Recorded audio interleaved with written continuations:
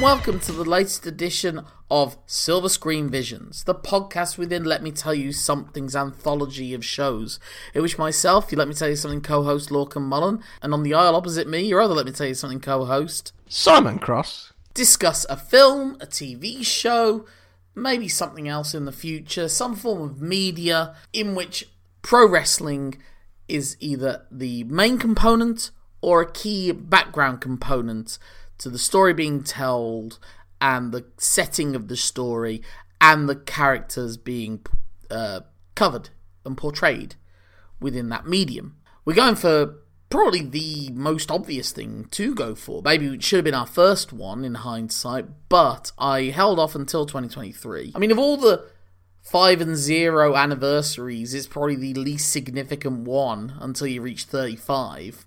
I don't know. Well, if you're Mexican, obviously. I was going to say, if you're a Mexican girl. Yeah. What film are we talking about today, Simon? We are talking about The Wrestler.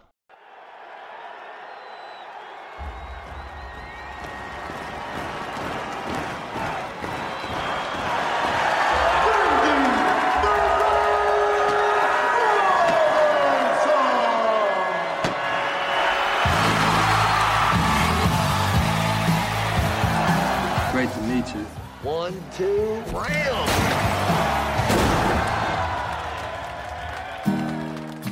Really good. You really brought it. Thank you, thank you. You hang in there. You got a lot of ability. Have you ever seen a one-trick pony and feel so happy and free? Well, I was wondering if I could get some more work. All I got is weekends. Isn't that when you sit on other dudes' faces? Have you ever seen a one-legged dog? Have a beer with me? One beer. Have you ever seen You have a daughter? Oh, my daughter, she don't like me very much. You should call her. And you seen me? What do you want from me? I'm an old, broken-down piece of meat, and I deserve to be all alone. I just don't want you to hate me. And before, and you seen me, but I 2 words. Rematch. Bring it. You know, with a little luck, this could be my ticket back on top. Tell me, friend, can you ask for anything? 80s man, best ever. Guns N' Roses. Crew. Yeah, then that Cobain had to come around and ruin it all. 90s sucked. 90s sucked. These things that have comforted me, I drive away. My only faith's in the broken bones and bruises I display. You know, the only place I get hurt is out there. I'm really here. This life, you lose everything you love, everything that loves you. A lot of people told me that I'd never wrestle again. The only one who's going to tell me when I'm through doing my thing is you people here.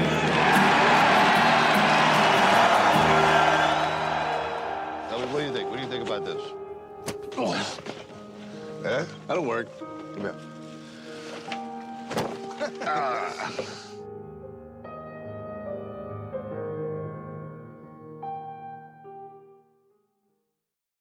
Starring Mickey Rourke, Yep. Marissa Tomei, Yes.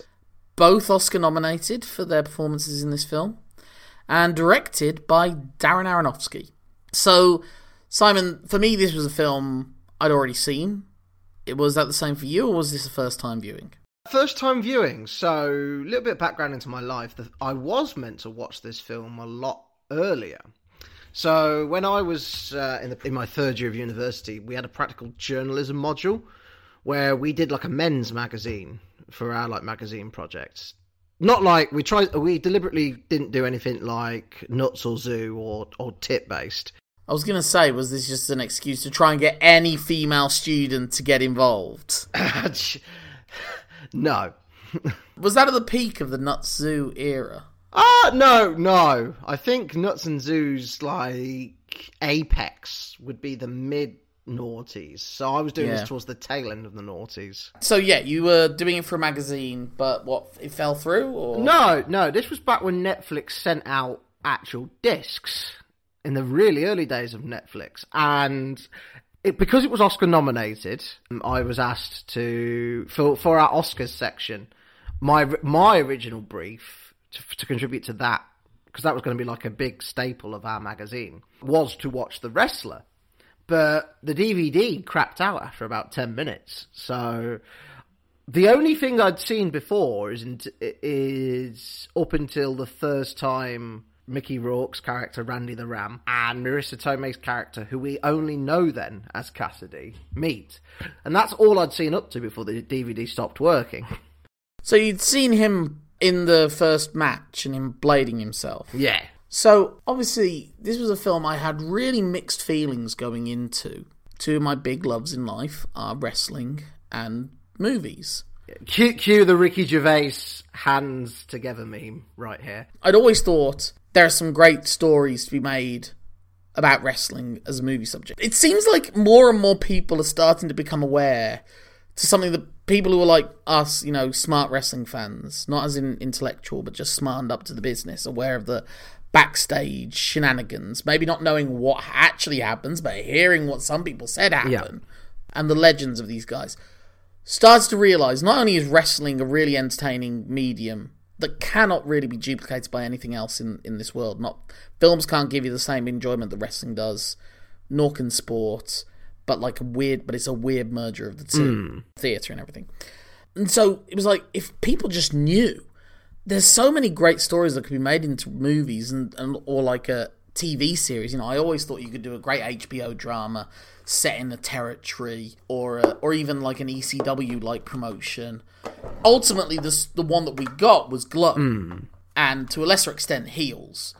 And that's slightly different, but still, you know, was Glow the first thing we did for Silver Screen Visions? Whatever it is, it's the best thing we've covered for Silver Screen Visions so far. And I include this movie in there, but we'll get to that later. Yeah. But whilst I was super excited at the notion of seeing a film taking wrestling as a subject matter seriously, what filled me with dread was that it was directed by Darren Aronofsky, who at that point, in like 2007-ish times, was probably my least favourite director working. I've seen all but two of Aronofsky's films at this point. I've never seen Pi, which was his first ultra-low-budget film. Mm-hmm. A24 re-released it, but I think they must have only done it in American cinemas on March the 14th, Pi Day. Oh, yeah. Maybe one day they'll do that in the UK as well, or one of the sort of local indie cinemas will do something along those lines. Although, for us, the way our calendar works, it doesn't really work as a joke. No. Unless we suddenly get 14 months out of ourselves. But that's some, George Orwell shit. I remember watching Requiem for a Dream. I must have taken it out of the video store when I was at uni, third year at uni, and thinking it was the most pretentious, over-directed, sensory nonsense that was so overrated. I could not believe that there were people out there that thought that this was a better film than Trainspotting, which is the other stylish depiction around that period of time of kids struggling with their vices. Yeah. And I thought it was gimmicky, I thought it was shallow, I thought it was a director forcing their fingerprints over every single frame of that movie and not allowing it to breathe. To this day, I've never rewatched it because I hated it that much. I actually have a Blu-ray of it staring at me at this moment in my room that I'm recording this in. So I guess at some point I should rewatch it. But it's going to be tough. Not least because whilst, as I'll explain later on, my distaste for Darren Aronofsky has abated, the lead in that movie is still Jared Leto.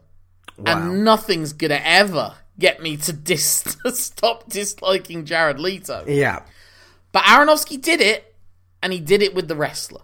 Because when I first heard Darren Aronofsky's making a movie about a wrestler who comes out of retirement to wrestle the Sheik in a rematch of their thing, and it's going to star Nicolas Cage, it was like 15 different bells going off at the same time. Now, I am a fan of Nicolas Cage, and I wasn't anti-Nicolas Cage at the time. But Nicolas Cage, known for his over-the-top bombastic nature, yeah, being directed by a guy known for his over-the-top bombastic nature, about a sport that to everyone on the outside just sees as an over-the-top bombastic thing and don't know the more fascinating, to me, gritty truth and reality underneath that. Yeah. It just sounded like it was going to be the first big wrestling movie of my lifetime. Just didn't seem like it had anyone involved that was the right person for it. And then I heard Mickey Rourke was going to take over from Nick Cage, which raised some interest in me, because I knew that he had a background in boxing.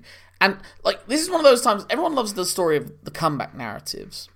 And we'll get more into that, because that's something that Aronofsky did again recently, which is another reason why I wanted us to do The Wrestler this year, along with the 15th anniversary. But I thought, well, he could play a wrestler, knowing his tough guy image and everything. Yeah. And then when I saw the trailer, I was like, okay, well, this doesn't look like an Aronofsky movie. He had filmed before in this format, which is 16mm, pretty much ground-rooted in reality from start to finish. Yeah. There's only a couple of moments where there's some audio cues that are outside of the realm of reality, so you're going into a character's head. The score is so minimal that I looked it up on Spotify, and they don't even bother listing it as an album. Yeah. Like, the whole score is just 9 minutes, so it's listed as a single on Spotify. There are other songs within it, non-diegetically, that are taking place within the world of the film for the most part. Yeah. Well, Randy's Vam, or a strip club, primarily. Yeah. So then I had hope, and then the reviews came in, and they were just all, like, going crazy for it. 2 days after they locked it for a final edit, it went to Venice and won the big award there. The Golden Lion, I think. The Golden Lion. Yeah. Which I think is something that's put up. Sometimes the Palme d'Or winner and that will have that before the film starts. It did on the version of that I watched. Yeah. Probably did on mine too. And so then there was all the excitement in the world. And then I saw it, really enjoyed it. I didn't put it as my best film of the year, my favourite film of the year. I think it was said that this was the most highly rated film of 2008 on Rotten Tomatoes or something. Now, that doesn't necessarily mean as much. Metacritic's actually a better measurement of how highly praised a film is than Rotten Tomatoes. Because if a film gets 100% 6 out of 10s, then it's considered 100% fresh on Rotten Tomatoes. So, just to give you today's breakdown, it's 98% fresh on Rotten Tomatoes as of today, with an audience score of 88%. But what's interesting as well, though, with The Wrestler is that it doesn't feel like it's a film that people talk about that much now. It's not a film from 2008 that I think, obviously you've got, like, The Dark Knight and those sort of films. Yeah, but The Dark Knight had a trilogy. I know, but... And The Dark Knight was the second part of a trilogy, really, as well, wasn't it? Yes, and obviously it was a bigger film, but so The Dark Knight's probably the wrong one to compare it to, but to say from 2007, the sort of films you would put this with, where it's a lower budget, but it's a high-name director, awards-laden, high critical regard, something like No Country for Old Men, or There Will Be Blood, which came out in 2007.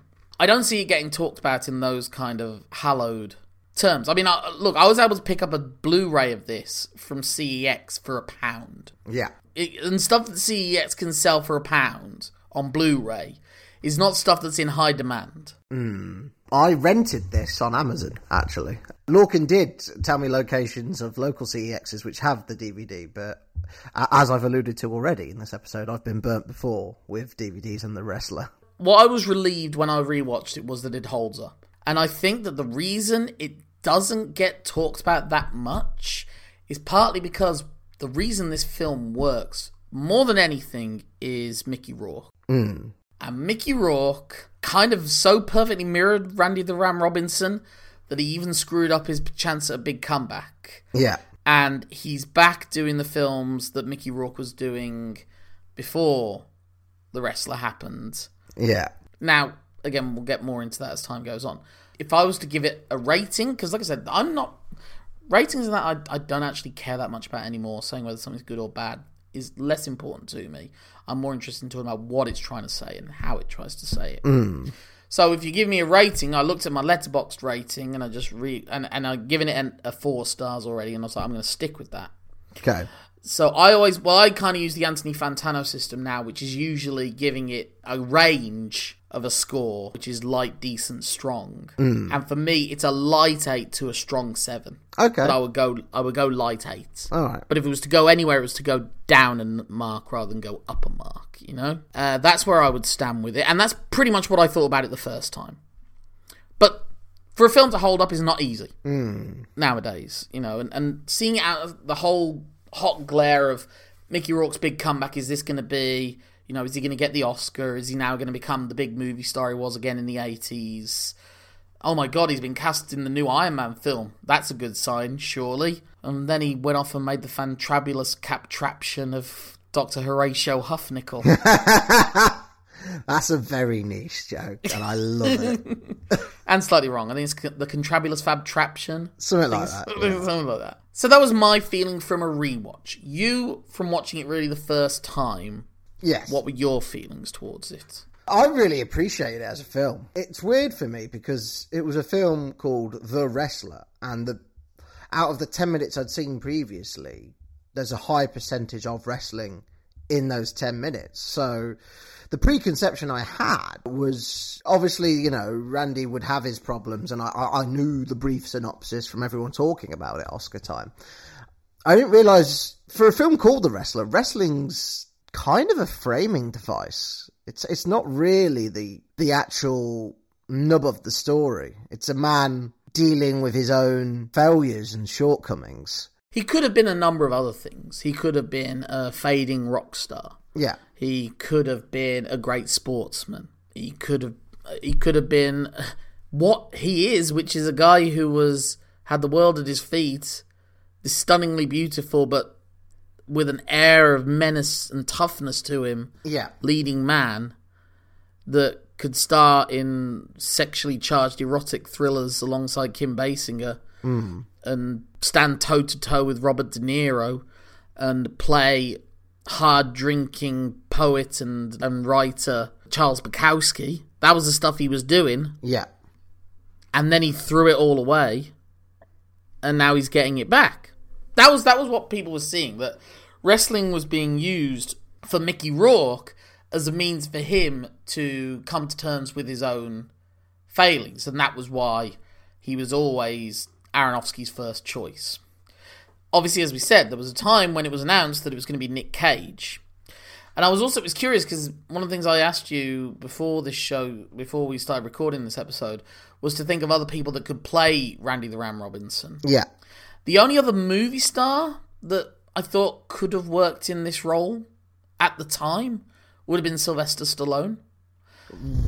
But he had covered it quite early on with Rocky Balboa, and there'd be too much of the Rocky side to it that would be too... Especially since he famously in Rocky 3 has a wrestling match with Hulk Hogan. But that was curious, because then when I was looking up for trivia and everything, apparently at one point Aronofsky did think, could we give this to Stallone? Yeah. And because it's one of those things like, who could do the physical element of it too? Who could get themselves into that kind of shape? And Nick Cage has claimed, because Aronofsky said that he stepped away from the project because he wanted Mickey to do it, and he knew that was who Aronofsky wanted. And Cage's more cagey reply to that was that it was more that he knew that the character of Randy the Ram was going to take steroids and have that kind of a physique. Yeah. And he said that he knew he couldn't get to that level of physique in the time that they would have to make the movie without doing something like that, and he would never do something like that. The usage of steroids in Hollywood is very much a hot-button issue at the moment. Yeah. And there'll probably be some pretty revealing stuff come out sometime in the 2030s, I would have thought, if not earlier. And it's curious to think about Nick Cage in the role. Because like I said, I was worried because he's so... can turn things up to 11, as there are many famous memes and videos out there. Yeah. And that's one of the reasons why I love Nick Cage. I think Nick Cage could have done the role subsequently once watching it with things like... well, one thing about Nick Cage is that he never really takes advantage of quite how big he is. He is a deceptively big guy. He's quite tall. And as years have gone on, you know, we all pile on the pounds. Yeah. And if you haven't seen it, he did a film a couple of years ago, which is my favourite film the year that it came out, called Pig, where he's this brilliant chef that suffers some sort of tragedy. Something's happened to him, and he goes off and basically is living as a hermit in the Oregon National Park area. Yeah. And he has, just as a companion, a truffle pig that helps him locate truffles, and that's how he's able to live, by selling on truffles to this guy. Yeah. And then someone else turns up in the middle of the night, attacks him and steals his pig, and then he has to go back into, you assume, Portland, to try and find the pig and find the person that did it to him. Yeah. So it's a revenge mission. And in that film, you there's moments in it where you just appreciate, he's a big guy. Yeah. He could be quite intimidating. I used to always think he wouldn't look right for the role, but then I remember what he looked like in Con Air. And what he looked like in Con Air wasn't a million miles away from Randy the Rat. No. You just got to put some more blonde into the hair. Yeah. But I just always thought it was his face. I think one of the reasons that Mickey Rourke's so perfect for the role is because of his boxing that he gave up acting to go to. Yeah. And then subsequent to that, botched surgeries. He has a face that a wrestler in their 50s would have. Yes. Whereas most Hollywood actors don't. And again, Stallone kind of had that face as well, so that was the only other person that could work with that as well. Yeah. You've seen the clip of the match where Nikolai Volkov is wrestling without a ring in like some high school gym, and they've just put some mats down. And it's like one of the most tragic things ever. Because Mickey looks so much like a wrestler, and because Randy's story is so tragic, it's very because it's so close to real life, and as you described, he looks like an 80s wrestler. It gives an extra layer of authenticity to Randy's story. There's people that just look right for their roles. Yeah. And that's something that's tough when I was a young kid trying to make it as an actor. Well, not I'm trying to make it as an actor, but I did as a hobby acting as a child. And knowing that you were getting cast in roles more for how you looked than any kind of acting ability. You know, at an early age, it makes you so self-aware. And obviously, it's even worse for, like, women in these sort of situations. Or people of non-white ethnicities. It's always tough. But sometimes it is true. Like, if someone had been a wrestler and have fallen on hard times and lived that rough life, and they're in their 50s, and they look like Chris Hemsworth, there's not as much tragedy behind it. Yeah. You see the scars of misspent, not youth, but misspent prime, I suppose, in many ways. So Aronofsky's interest in wrestling was curious as well, because it was like, even though he has quite a top New York kind of working class sounding voice, he kind of sounds like a taxi driver or someone who would phone into like a radio talk show about the Mets every week about the Mets. You know, that's exactly what he sounds like. What he looks like is a pretentious arse. You know, he's worn I think might have been a Twitter account dedicated to him in various scarves. Brilliant. I think that might be a thing. That sums it all up, really, doesn't it? There. Yeah. And, like I said, Requiem for a Dream just to me was so pretentious. His follow-up, The Fountain, equally pretentious. His card's marked for you prior to the rest. It was, yeah. But what I've kind of come to appreciate now when I watch his films is that he goes for it. I think because ever since then, like, so many films are so bland and boring as shit that someone who just does something weird or different, or so specifically them. Yeah. I think I give them more time and give them a better chance because it's like, well, you know, no one else is making this kind of film. You know, like Wes Anderson, or David Lynch, or Baz Luhrmann. You know, those sort of... That's why, you like, if you watch the Elvis film and you don't have any time for Baz Luhrmann's style of filmmaking, or you're not even aware of Baz Luhrmann as a director or what that means, I can understand entirely why you would hate Elvis. Yeah. But I think if you go into it knowing what Baz Luhrmann's giving you, you've got like the right sort of criteria to judge it by, I suppose. And since I kind of know Aronofsky's thing is just like, fuck subtlety, I'm going to tell you what it's about, and I'm going to be loud, and stuff's going to happen. Tell and show, don't tell. Yeah. Basically, is what you're saying. Tell and tell. Maybe some show. Yeah. Oh, well, there's a lot of show, too. It's like show and tell in very big capital letters. And so since then, you know, films like Mother and Black Swan have gone there. Yeah. And but what I think was what I appreciated with the wrestler was like, oh, well, he can do something else. Aronofsky didn't have to Aronofsky-fy this film. Yeah. He knew this was the right story and this was the right way to make it by doing it kind of almost not documentary style, but in a style that makes you think of documentary. There is an earthy sort of grittiness to the film, which gives it a sense of realism. Well, that's also in the decision to go with 16mm film, because that makes it a lot more grainy. Yeah. And so it brings more of attention to it, like being a bit more cheaper and rustic, but also capturing, because oftentimes people at home have like 16mm film, it's like home film stock or Super 8, 35mm and 70mm is when it gets all classy.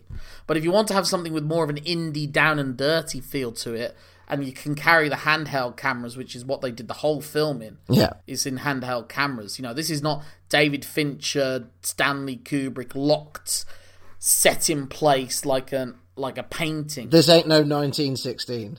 Or 1917, sorry. Yeah. Whereas with this film, it was like... Well, I think the key reason this film was made, and I would not be surprised if the main reason that Aronofsky made it was after watching Beyond the Mats. Yeah. And Beyond the Mat is the key reference point. And we are going to do Beyond the Mat, but I was planning to do that in 2024, because then that will be the 25th anniversary. But if you were to do a two-hander, it would have been a good idea to do Beyond the Mat and then do this as the follow-up. Yeah. Because you can kind of see this, the real-life story and then the people that take that as an inspiration. And apparently, when Aronofsky hired the screenwriter who wrote this, who was a guy who wrote for The Onion for years, was like a top guy, but he gave it up to try and make it as a Hollywood screenwriter. And the first script he did, which I think is a film you might like, I haven't seen it, but it always seemed interesting and it got like a lot of people talking, was a script called Big Fan, about a guy who phones into sports shows every night, doing his dull night job, talking about his favourite NFL team. What's his name? The guy who did the voice of Remy in Ratatouille. Patton Oswalt. Oh, okay. Yeah. Plays that guy, who's obviously more into like nerdy stuff, but he's able to transfer that to the sports elements of it. Yeah. And one of his favourite players ends up meeting him, and they get in some sort of situation where the guy ends up hurting him. And then he kind of becomes like a weird... I don't know exactly it. And there's also a Robert De Niro, Wesley Snipes film called The Fan that is also along this sort of line. Right. So I don't want to say too much, but it's like it's a weird parasocial relationship. Right. That Oswalt develops with this guy. Yeah. And so that's what Aronofsky probably saw. Someone who can take a sports story but make it relatable outside of the sporting world. So let's bring him into wrestling. And apparently one of the things that he gave him was the Beyond the Mat documentary. Which also has a graininess to it because of the filming techniques of the time. Well, it was also been filmed documentary style, and kind of on the fly for like 3 years. I think the guy was doing it for. It was kind of almost like it was because he was like Eddie Murphy's main writer. We'll talk about this more in the Beyond the Mat days. So he was probably set for life, and this was just him following a lifelong fascination and kind of being allowed to make whatever he wanted to make. Yeah. And what he wanted to make was a documentary about wrestling, and more specifically wrestlers. Like the French brothers who ended up making a really good 9/11 documentary, but they never said, obviously how could they? They never knew they were going to make a 9/11 documentary. Well, so many of the great documentaries kind of fall into their lap. I got to see Beyond the Mat at the cinema. And again, it was just another one of those things. It was like, God, this would make such a good movie. Yeah. Like, these guys would make such great movies, because the main three people that you follow in Beyond the Mat are Terry Funk, Mick Foley, and Jake the Snake Roberts. There's also a little detour with New Jack at one point. And that's a lot of fun, too. And I think you can definitely see elements... And Aronofsky had memories of going to watch wrestling as a kid. He said he went to Madison Square Garden... And he at least went to one show. He might have gone to more than one show, but the key thing he always said was, which is probably another sign that how little he followed wrestling, he says, when I watched it, Hulk Hogan was a bad guy. Yeah. And this was before. So this was like his first WWF run when he was feuding with Andre the Giant, and they were the semi-main event of the Shea Stadium show. So that's around the time he would have been there, 1982, 81. And I was looking up on Cage Match. I don't have it up with me. But he was saying that the match he watched, because there's a great little 40-minute behind-the-scenes documentary on the Blu-ray that I got for £1. And he was talking about, in that match, Hogan was wrestling Tony Atlas. Oh, okay. And I just looked up on the card, and also Bob Backlund defended the world title against Stan Hansen. And Andre the Giant was on the card as well. I can't remember who he was against. So, it was, your standard 1981, 82. I think Sergeant Slaughter's in it as well. Okay. That was that thing. He was fascinated by it, but now seeing where it had gone from there. And if you watch the documentary, there's moments in it that very much mirror Jake the Snake's story. Yeah. And there's very much stuff in there that mirrors Terry Funk's story. Mm. But Randy the Ram is very clearly like a conglomerate of many different wrestlers. Yeah. There is not one direct, this is obviously, whilst he's called Randy the Ram, he's really Greg the Hammer Valentine. Or Randy Savage, or Jake the Snake Roberts. Yeah. Or whoever. There's none of that. But there are parts of it, like I said. The part with Jake the Snake Roberts is him really just trying to make ends meet, travelling, and him having an estranged relationship with his daughter, because there is a moment in Beyond the Mat where he comes to meet one of his daughters and they just can't talk to each other. She reads a Sylvia Plath poem. Yeah. Yeah. And with Terry Funk, I think the two most obvious things are that scene where the doctor's just saying, you need a new knee. Yeah. You should not wrestle ever again. And we know what he did after that. Plus, him doing the ECW stuff. Because you could argue that the hardcore stuff is also, maybe that's a bit of Mick Foley. And yeah, kind of, but not really. Yeah. Mick Foley's definitely a lot more centered. There's a sense when you watch that film, well, Mick Foley's not going to throw it all away. He's got he has a healthy relationship with his kids. And he's way too frugal. Yeah. So that's where it's more the Jake the Snake and Terry Funk elements to it. But also there's aspects of so many other figures within wrestling. There's some Rowdy Roddy Piper in there. There's Randy Savage in there, especially with his name and his move. And I was thinking, if there was a closest equivalent that you could say, maybe it's about this guy. You could argue Lex Luger. And it was actually funny when I was watching the opening credits scene, they've superimposed Mickey Rourke's face into other images, and they've turned them into versions of magazine covers and like Pro Wrestling Illustrated and whatever. I was wondering, who have they put his face over? And I was pretty sure it was Lex Luger, and again, it looks like I was right. Like the physique and the hair, it kind of matches up. Yeah. And Luger similarly, if you've ever seen that clip of him trying to take off a t-shirt in some little indie fed 10 years after he's headlining Madison Square Garden at WrestleMania 10, or co-headlining. Or, body slamming the big evil heel on an actual battleship. So we've kind of covered the similarities that Randy the Ram has with past wrestlers. And I think one of the things that he really does well is convey the charisma that it's there. He maybe doesn't have it as much anymore, but it's still there. And also just the charm and the ability to win people over, whether it's people at a deli counter or even after screwing up so many times, his daughter. And I was wondering this, do you think that, and there's very rare flashes that we see maybe some of that old Randy the Ram who screwed up his life until we get towards it in the last part of the film.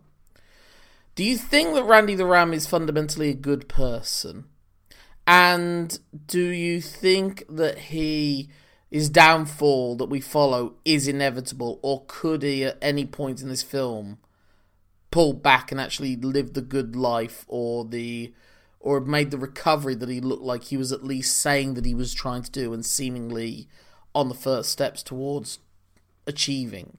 Literally retiring from wrestling and trying to get more work at the deli, reconnecting with his daughter, and then trying to form a relationship with Marissa Tomei's character. And then really it's her rejection that sort of leads to that downward spiral afterwards.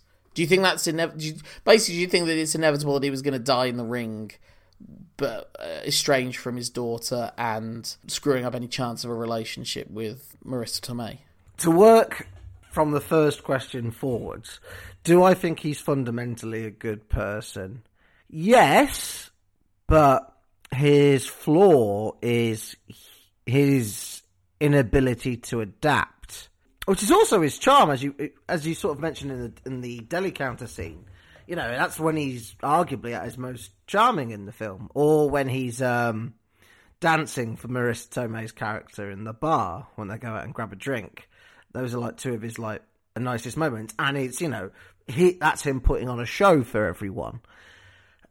I think he doesn't know how to be anything else except this sort of inflated caricature of, well, his professional wrestling moniker, which was an inflated caricature of himself. And it's his inability to evolve, coupled with him not putting a good relationship in place with his daughter and him not saving his money, which I think ultimately do lead him to this destined point of like literally leaving it all in the ring. I mean, the final shot, you know, as he's clutching his chest and he goes up for the ram jam, that's heavily implied that, right, he might not survive hitting it. Well, I think Aronofsky said, like, he dies. And basically Aronofsky said, yeah, in every film I write, the main character is going to die at the end, probably. Unless it's based on source material, which was Noah.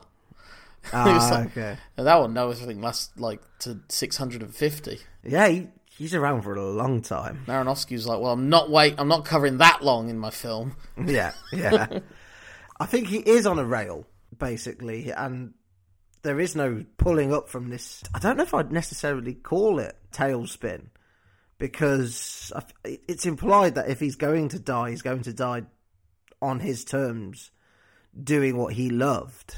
And he seems genuinely like, if I wouldn't say happy, I'd say sort of at peace.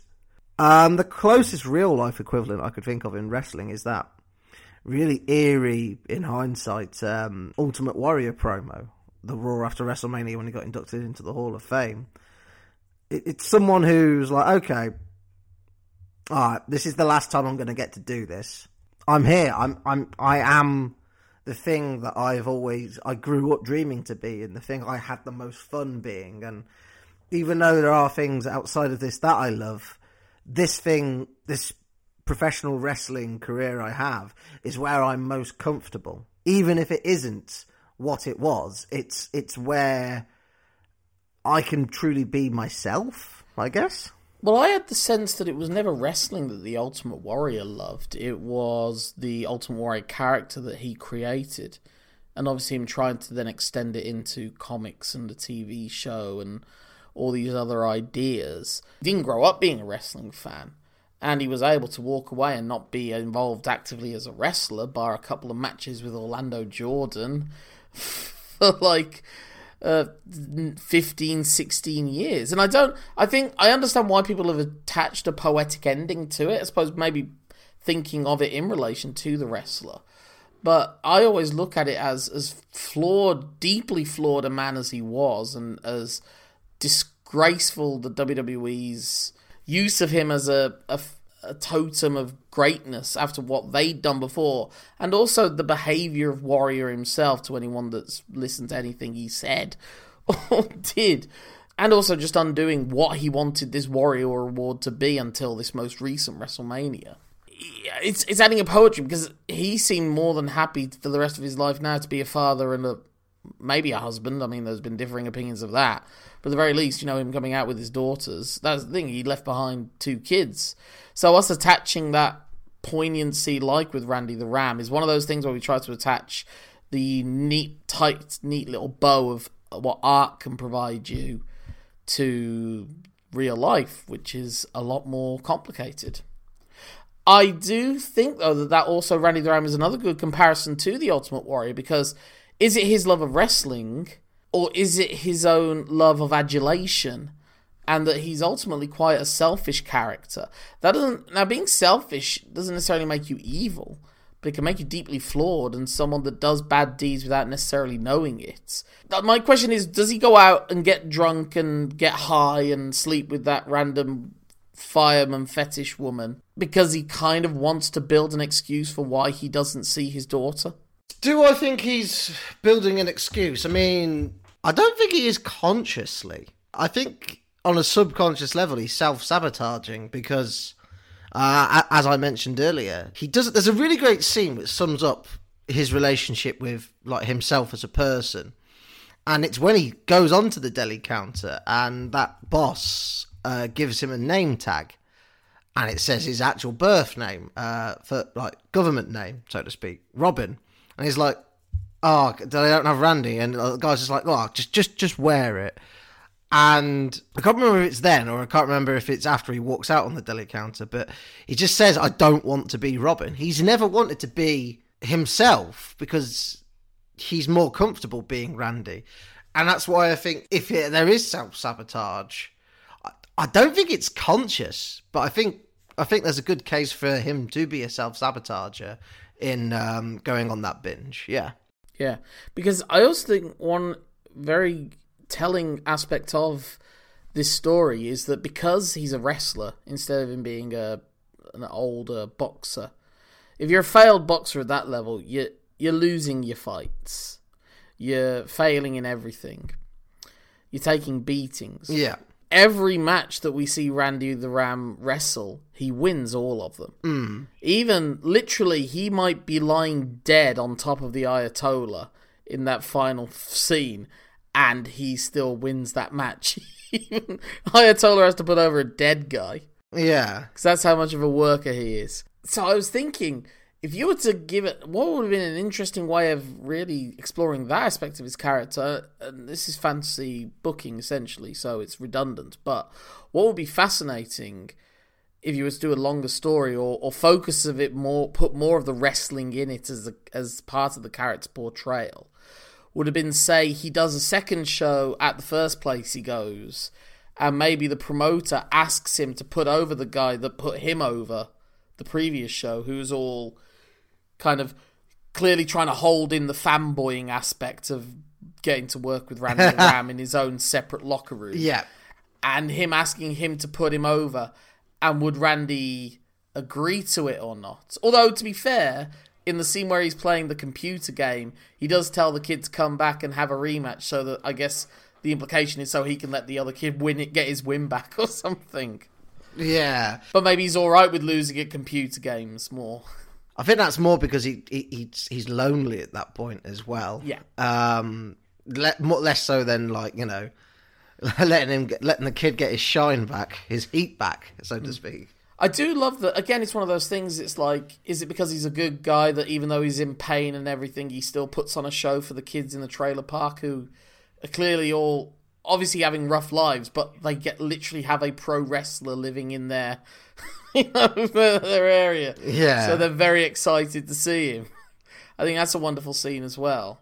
But again, is the only reason he's behaving like that is because they love him. And, you know, obviously there's the scene where he's sitting in the hall with the other old timers and with his VHS tape and just I've always felt like if I'd have become famous for whatever reason in something that would require that has conventions as part of the circuit, I don't think I could have brought myself to ever be a part of that world. And I've been to them and I just feel really bad when I walk past someone who's there literally selling themselves and I'm not buying.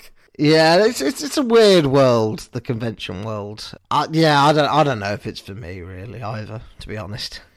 One of the things I was just thinking about when you said like, oh, if they were going to add another match, initially I don't know why in my head, but maybe it was like have like the Ayatollah win one by cheating, so they could create like a little mini series and sell like more tickets, kind of thing. That's just, I guess, the fantasy booker in me. I kind of want to focus on the Ayatollah a little bit, just how he like works as a complete contrast to Randy. Yeah. And there's one line that really sticks out for me is when they're in the early stages when they're in the ring, he just goes to Randy, "I completely forgot how fun this was." So there's a man who can separate his life in the ring from what he did next. Like he's trying to sell Nigel McGuinness a pink car. Yeah. Like not 5 minutes earlier. Yeah. In the movie, you know, there's a man who's not let his wrestler alter ego consume him, unlike Randy. I guess that's why Randy's on this, like I alluded to earlier, this sort of semi-fixed path, because Robin's been eaten by Randy a long time ago. It might still be there in like little dribs and drabs, but Randy's so much in charge that he literally doesn't want to be Robin, even though he knows that's who he is on some level. Well, Robin's trying to come out of him, essentially. Robin's a human being that gets hurt and ages and is weary and can have a heart attack. Randy the Ram can't have a heart attack. Yeah. In a way, it's kind of an inverse of the Heisenberg that's always been within Walter White Yeah. that has gradually been consuming him. But they've always been the same person in a way. And obviously they are the same person because Robin's the guy whose heart is failing on him when he's trying to be the ultimate superhero 20 years past his prime. And I think that you've got that right. Maybe they could have explored that more with the Ayatollah outside of just that brief match where you just... there's enough there that you get it. This is a guy with a sense of perspective. This is a guy who found a way to prosper outside of wrestling. And this is a guy with a certain amount of comfort and just enjoying himself and just... He seems happy outside of wrestling and he's just doing this for the heck of it, whereas Randy's still... there's probably, like you say, he's probably the first time he's done this in years, whereas Randy's still doing every weekend show that he can in increasingly smaller venues. And maybe that's also because, as I say, what Randy's addicted to is the adulation, that he gets cheered for what he does, whereas the Ayatollah spent years being booed. So in order for you to have a healthy lifestyle, I suppose you've got to always separate those two out and say, well, the real me wouldn't get booed for everything that he does. The real me is very clearly not Iranian. Yeah. And the casting of Ernest Miller's a curious one as well, really, because as far as I'm aware, he's an African American. Yeah. But that was kind of a lot of what happened. You had the Italian American playing Muhammad Hassan. Yeah.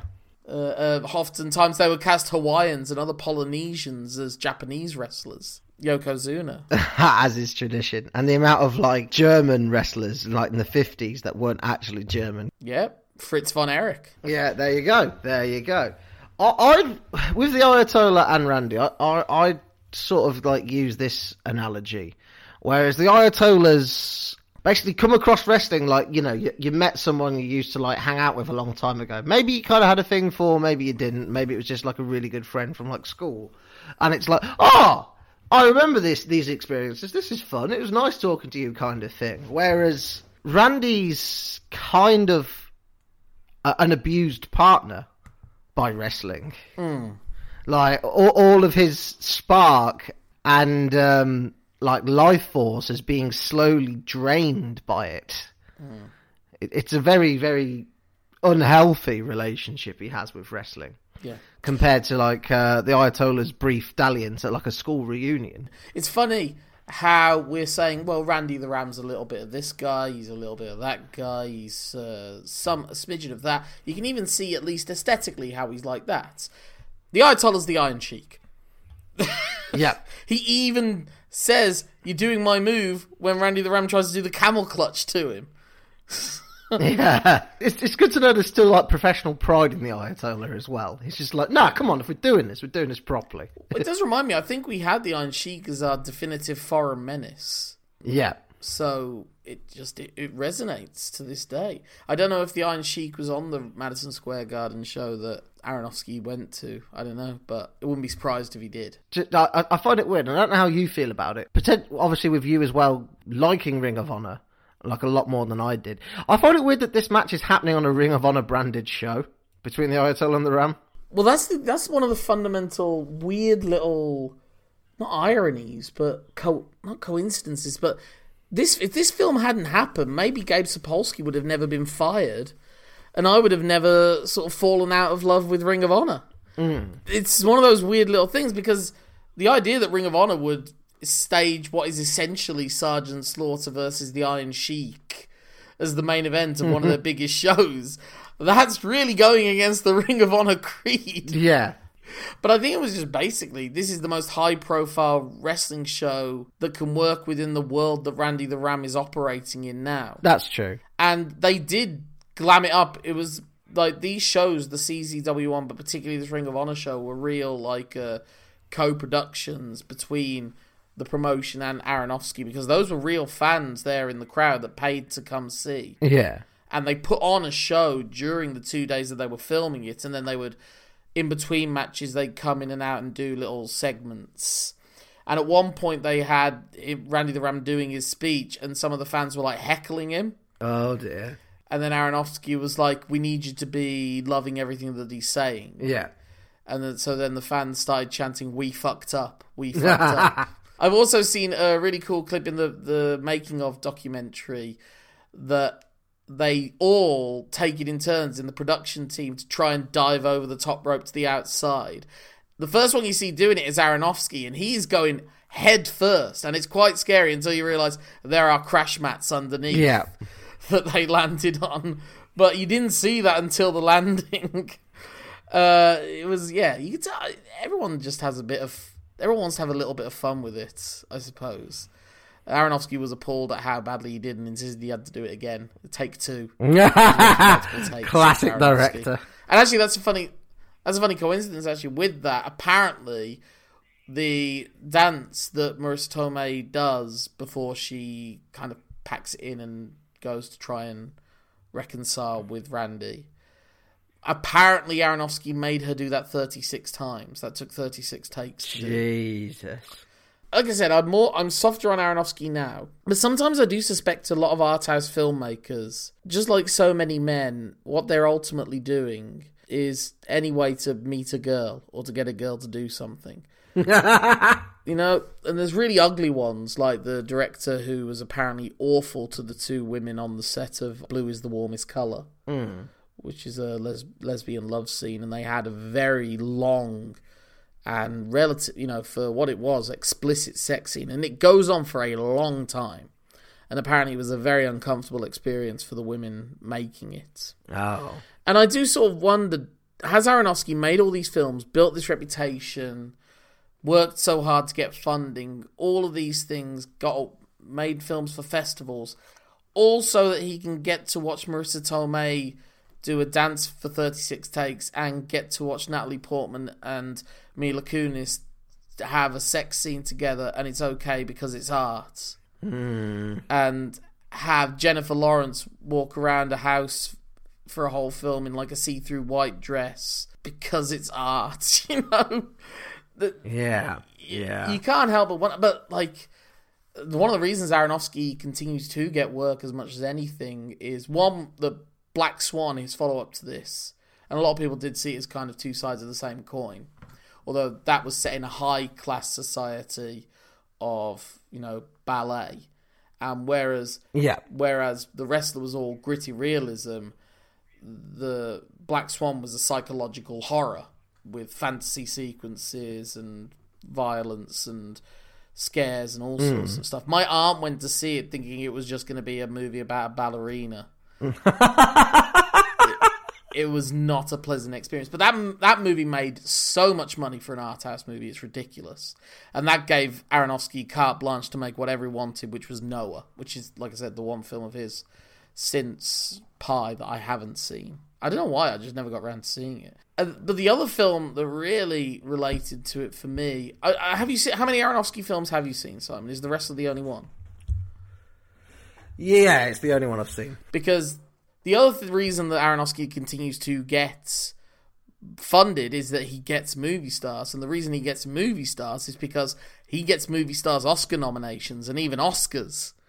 Because he got Natalie Portman an Oscar, he got Mickey Rourke an Oscar nomination, and it was very obvious that it was either him or Sean Penn that was going to win it that year. He got, I think even Requiem, all the way back to Requiem for a Dream, I think Ellen Burstyn in that got an Oscar nomination. And it's followed up to this day.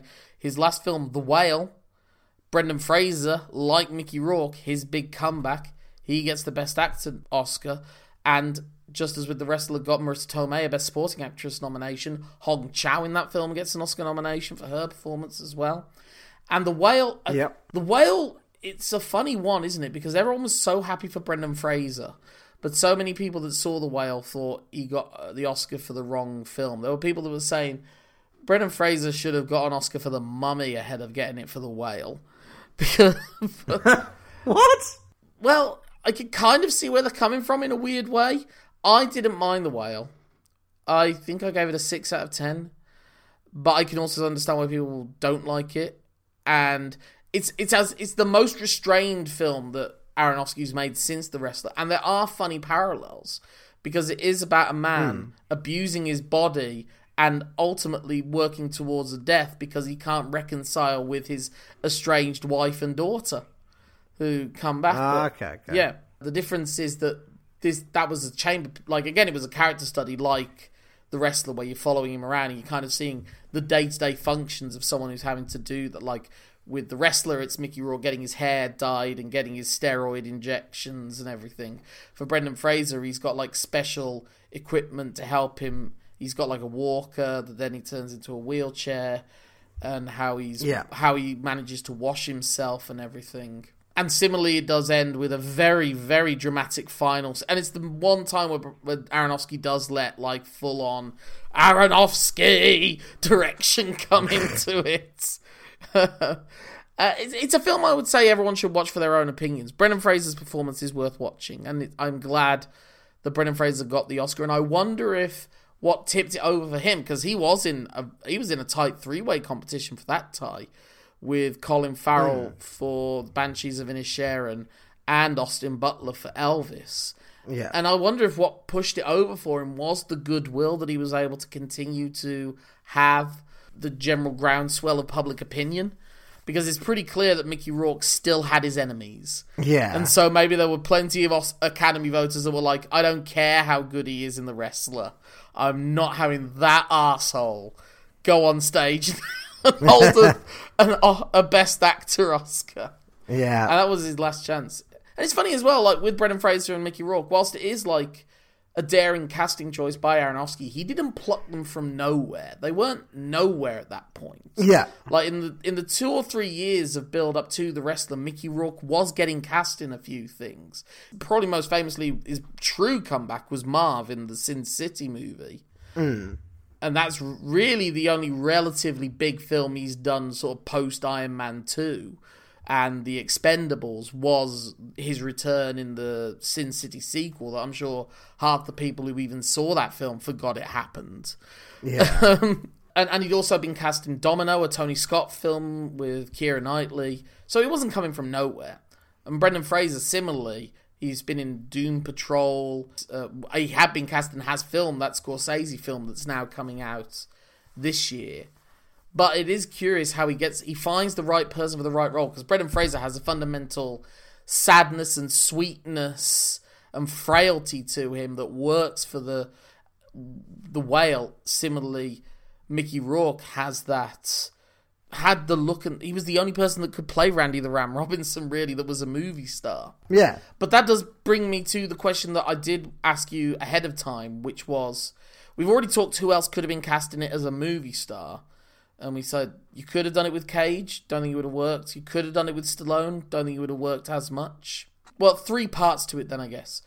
If you'd have cast it in 2008, and of course Hulk Hogan famously claimed it was offered to him, and he said he couldn't do it. Aronofsky said, no, that's bullshit, and every wrestling fan said, yeah, we know, Darren, it's Hulk Hogan. Darren, you're fine. Don't worry. Yeah. And if you were to cast an actor in 2023 to star in The Wrestler, if you were to remake it or whatever, who would you cast in it? And if you were to cast a wrestler from 2023 to play Randy the Ram Robinson now, who would you cast? Okay. But we'll start with the first one. Are there any wrestlers from around that 2008 period that you think could have played Randy the Ram Robinson? Maybe Hulk Hogan. So, the more I've thought about it, my answer for questions 1 and 3 are the same. Oh, okay. And that's Dustin Rhodes.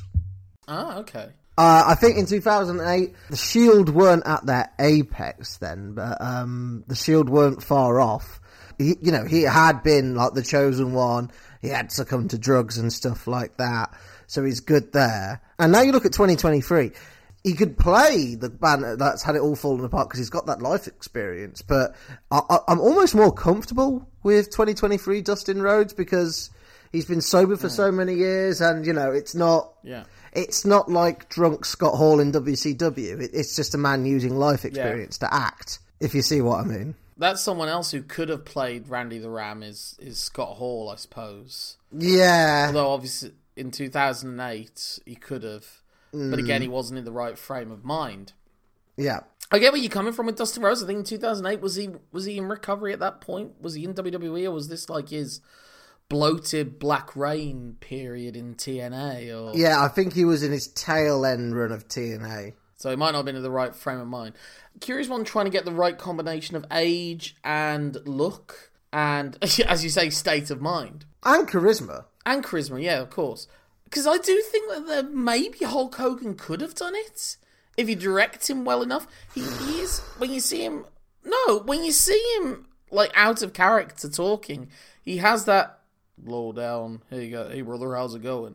But he has got that easygoing California surfer charm that he was growing up. Yeah. And you could play around with that. I don't think ultimately he would have had the chops to do the scenes like with... It would have been very hard to get out of Hulk Hogan him crying to his daughter on the beachfront of an old, closed down New Jersey pier. Again, symbolising the old broken down people that used to populate, the past glories of that place. Yeah. As a performer, as an actor, I think Roddy Piper could have done all of that, but he couldn't build himself up to that physical aspect if that was a requirement. Yeah. That they needed to have that physique. Piper could not have got there. He could barely, he had a good physique, but he didn't have an incredible one. Even at his peak in wrestling. Yeah, he was never a body guy, you're right. But he had that presence where you could sort of get away with it. I don't know if that would translate to a cinema goer's idea of a wrestler though. I don't know. Yeah. Ric Flair could have done it. I mean, this is the Ric Flair story in so many ways, because Ric Flair's just never going to give up being Ric Flair. Richard Flair died years ago. Or Richard Flair's the guy that gave him the heart attack and he still went on and wrestled. Exactly. I mean, he nearly did it, didn't he, in his last match? He nearly did do a Randy the Ram all the way to the end. That whole horror show. Jesus. So if you were to make the 2023 version of it now, it would be curious because I was wondering, would you have to make it a period piece? And they did think at one point of making it film set in the territory days because they couldn't do the big production bells and whistles of a WWF show. But if you set it in the territories where you can do it in the smaller arenas and cover up some of that, which is why it'll be curious to see how they depict things like the Sportatorium in the Iron Claw movie. Yeah. But like I said, the problem is when you do anything else in period, then that would mean every bar scene, every place they were in outside of the wrestling arena would have to be done up to period. You can't just drop into a bar and film there. And obviously, this was low budget because they had Mickey Rourke. It's like, well, if you get Mickey Rourke, you're not getting the money to make an impressive looking movie. Yeah. But so could you do it now as a period film, just set it in 2008, or even do it in the territory days, or do you place it in 2023? Because the 2023 wrestling world is a lot different. The convention circuit's maybe not quite so tragic. Yeah. And instead of it being someone whose peak would have been the glory days of the 80s, if you were to age it up appropriately, it'd be someone whose glory days were in the Attitude Era. It'd be someone like Billy Gunn, I suppose, if AEW wasn't around. And there's no one really of the main event level I can think of that's that tragic now, or at least that's alive, I suppose. Like I said, aesthetically, Billy Gunn's the perfect guy to play Randy the Ram now. Yeah. But again, I don't think he doesn't have the acting chops. The obvious person to cast for the best actor possible to play a wrestler would be Dave Bautista. Yes. He's the best. He's not, out of him, The Rock, and John Cena, he's probably the third biggest movie star, but he's the best actor out of the bunch of them. If any wrestler is going to win might win an Oscar or get nominated for one, it's going to be Dave Bautista. His performance at Knock at the Cabin this year was a real, critics were properly oh, we like this guy. So I think they're kind of looking for him to have a big movie in the near future. Yeah. I would not be surprised if some director's going to take a massive punt on him and he does something spectacular in the next couple of years. Yeah. I'm trying to think, because Dave is obviously the right answer, but it's a little too on the nose, so I'm trying to, put another one in there. Can't think of many of the, big guys. I think Dustin Rhodes was a good shout. The only problem is that physique-wise, he was never an impressive physique. Yeah. Again.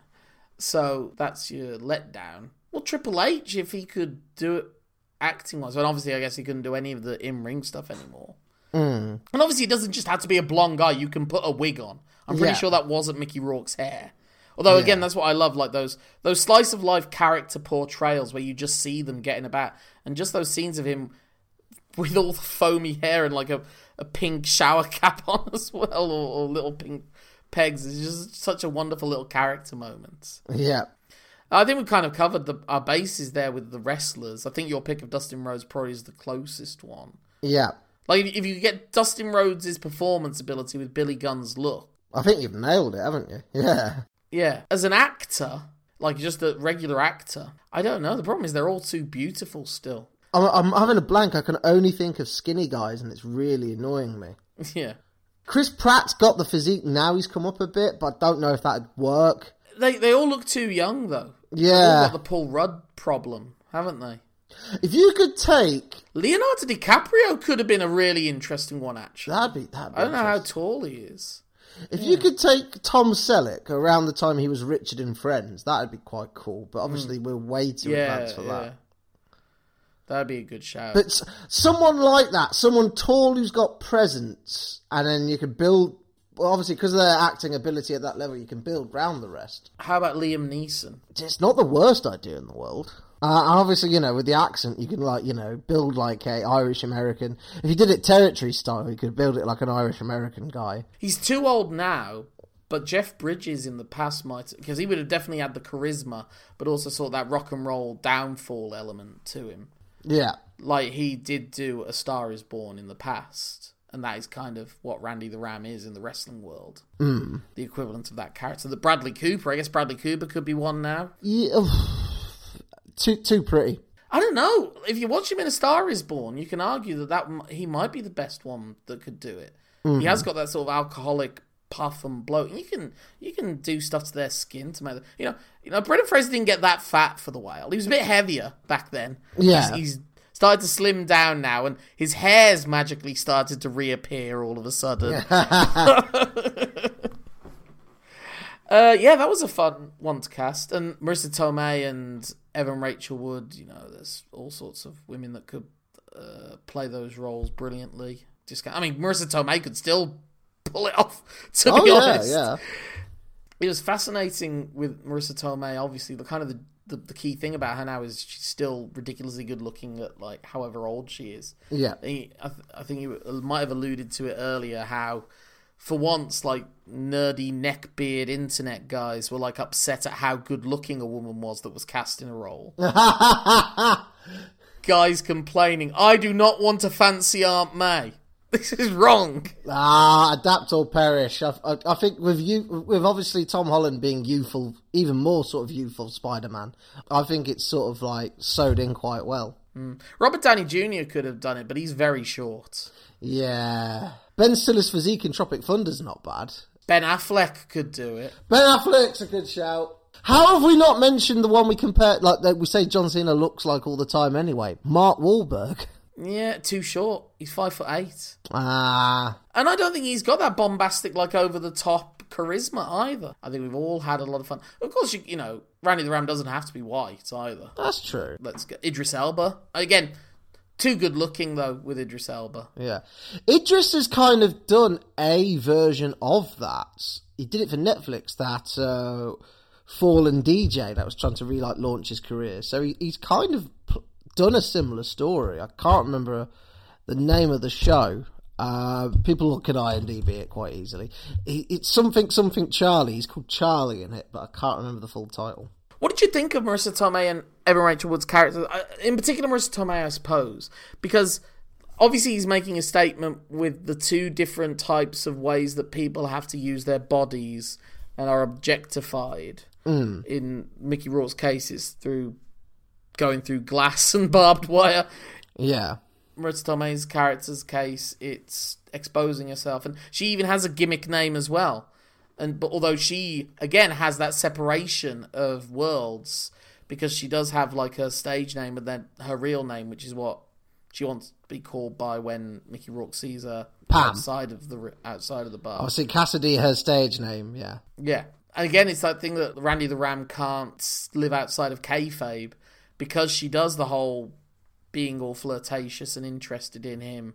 in the bar, he feels like, oh, she must mean it, you know? Because we hear her trying to using the same voice and the same put-ons to those other guys that are rejecting her. Yeah. I remember actually listening to an interview with Mr. Kennedy / Mr. Anderson around this time, and he said his biggest complaint about the wrestler was that the most unrealistic bit was those people refusing a dance from Marissa Tomei because she was too old. Yeah. I think Pam is 90% Ayatollah and 10% Randy the Ram. she's trying to build her life. She's trying to like move somewhere, like set up a good life with her kid going to the good schools.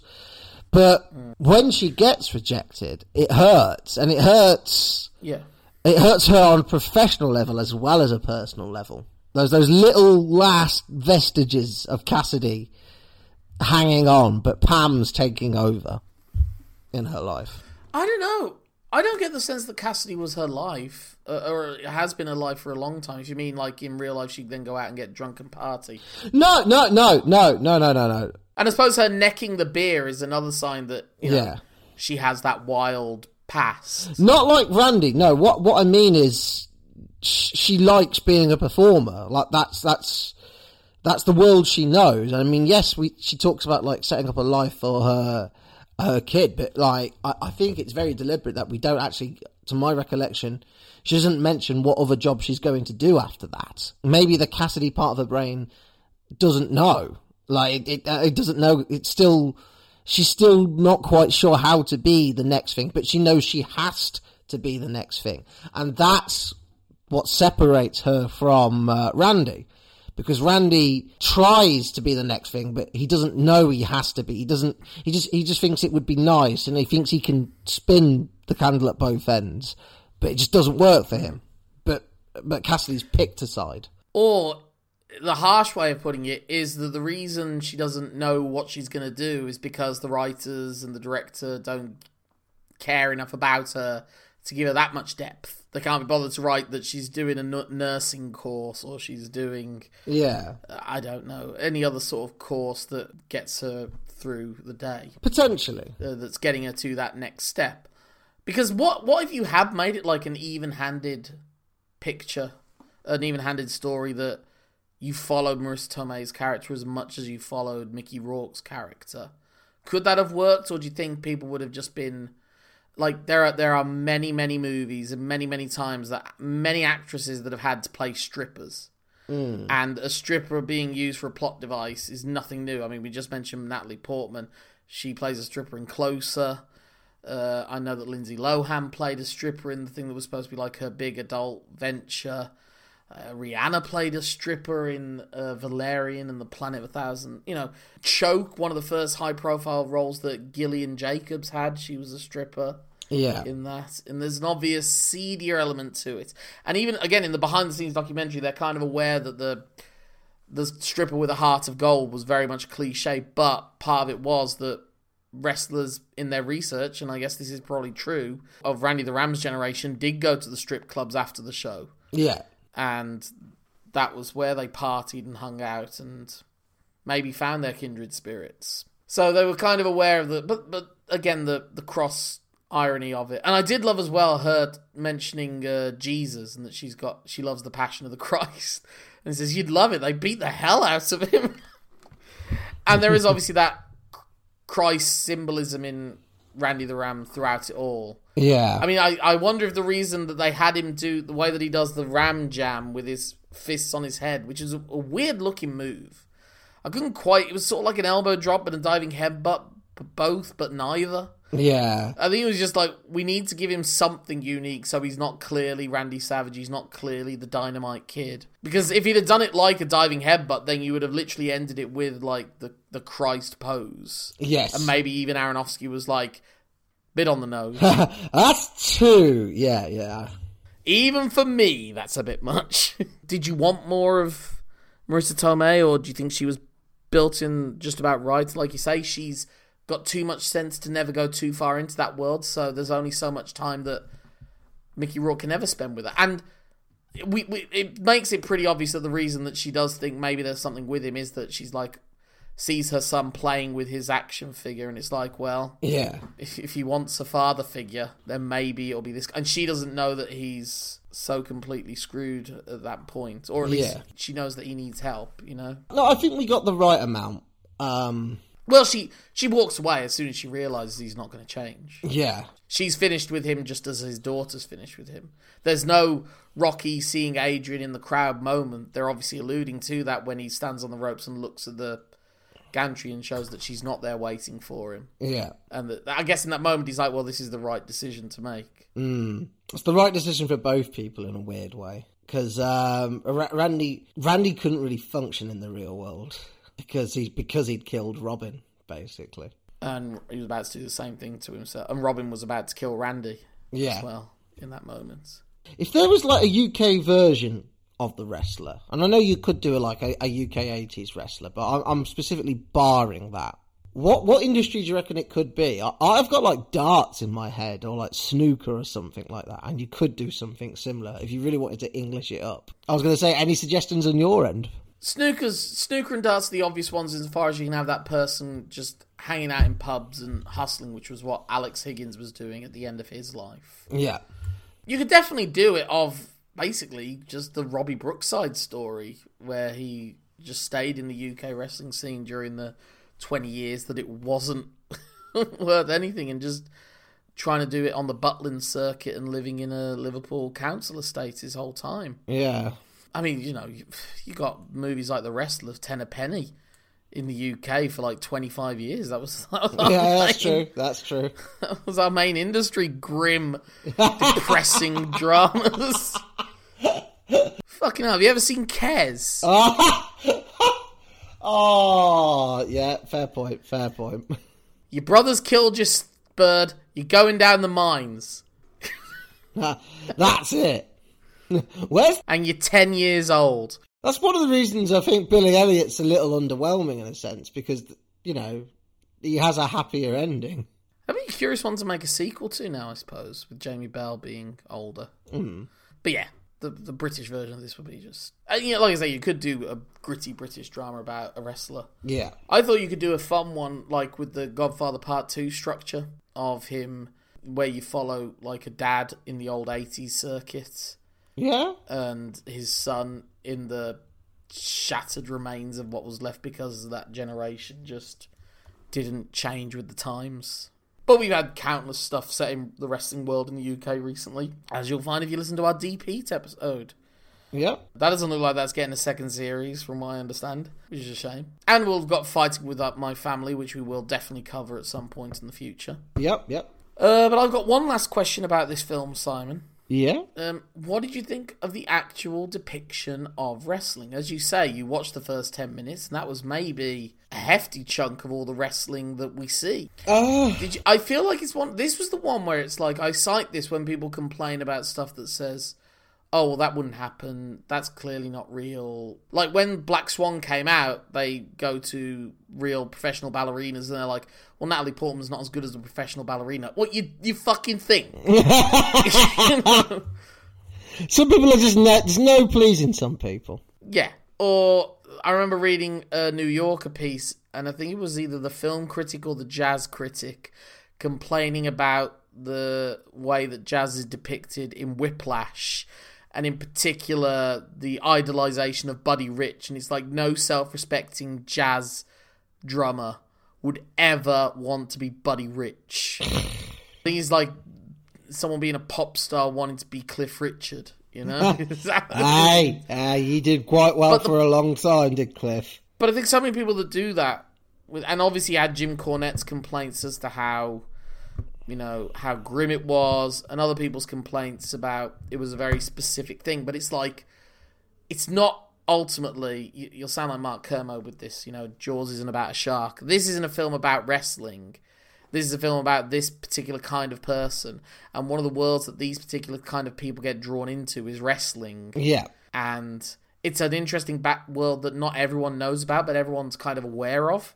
Yeah. You know, not everyone listens to jazz music, but everyone's aware of what it is. And it's obvious that there's a lot more people that don't listen to jazz that went and saw and loved Whiplash, and maybe grew a love of jazz afterwards. Similarly, all the people that love ballet, those aren't the only people that went and saw Black Swan. And my aunt is proof positive that not all are going to like it. Not all ballet lovers love Black Swan. Yeah. So it was like watching this and like, there's so many parts of it that don't quite work, you know? Like, Randy the Ram wrestles in a way that I don't think anyone from the 80s would have done necessarily. Obviously, they probably took the Terry Funk thing as the thing of the old guys doing the violent stuff, but even Terry Funk wasn't doing, like, the deathmatch wrestling stuff with literal staple guns and glass. Maybe he would have if he physically could. Yeah. But the level of status that Randy the Ram was supposed to be, like him doing a CZW deathmatch in 2008 was a bit of a stretch. But it doesn't matter that it's not quite right, or that all these matches only seem to last about 4 minutes. Yeah. It doesn't really matter that much, because it's using wrestling as a platform. So it's like, if so far as the depiction of a wrestling match, if you were to give me a rank it out of 10 for realism in that, it's maybe a 6 or a 7. There's some really cool stuff, like the way they film it with the dives and everything, and some of the changing and intercutting of Stuntman and Mickey Rourke. It's almost hard to see the misses in between. Yeah. I really I think, for me, you're right, the actual wrestling we see, yeah, it's fine. It's not spectacular. I think the key thing is and I can't remember the name of the first guy, it's going to really bother me. The guy with the mohawk, he wrestles first. Yeah, I know what you mean. Yeah. Necro Butcher and the Ayatollah. What they're all really good at, but obviously Necro Butcher for me is personally the best, is just leaning into that contrast of, I'm just going to calmly talk about how I'm going to staple you in the tits. You'll be fine. And it's like, no, you'll be all right, sir. As this sort of like seemingly polite, bearded man with glasses is talking to him, and then it's a smash cut to Necro Butcher stapling dollars to his own forehead, and you're like, oh, okay.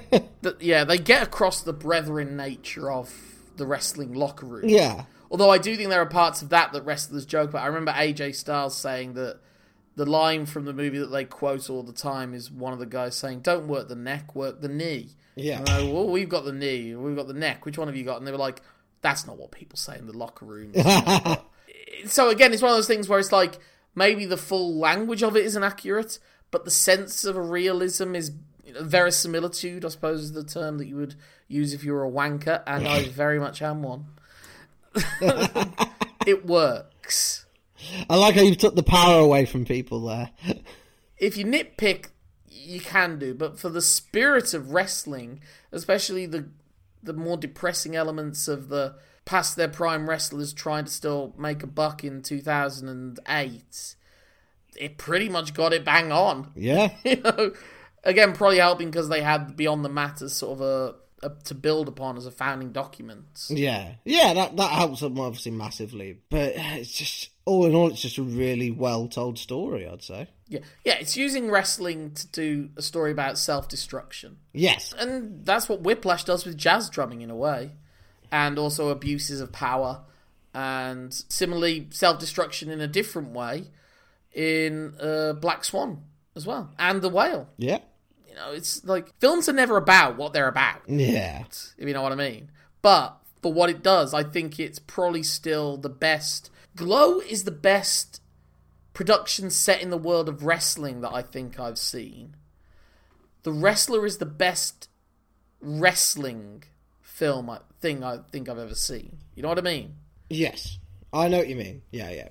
So that's been me. Is that you all right with that as well? So you gonna watch some more Aronofsky now? I don't know if I come with recommendations or not. I was gonna say, like, you'll have a time. I probably will watch The Whale at some point. I don't know about the others, but probably The Whale at some point. I would say watch Requiem for a Dream for your own opinion. I would say watch Mother, because that is something else.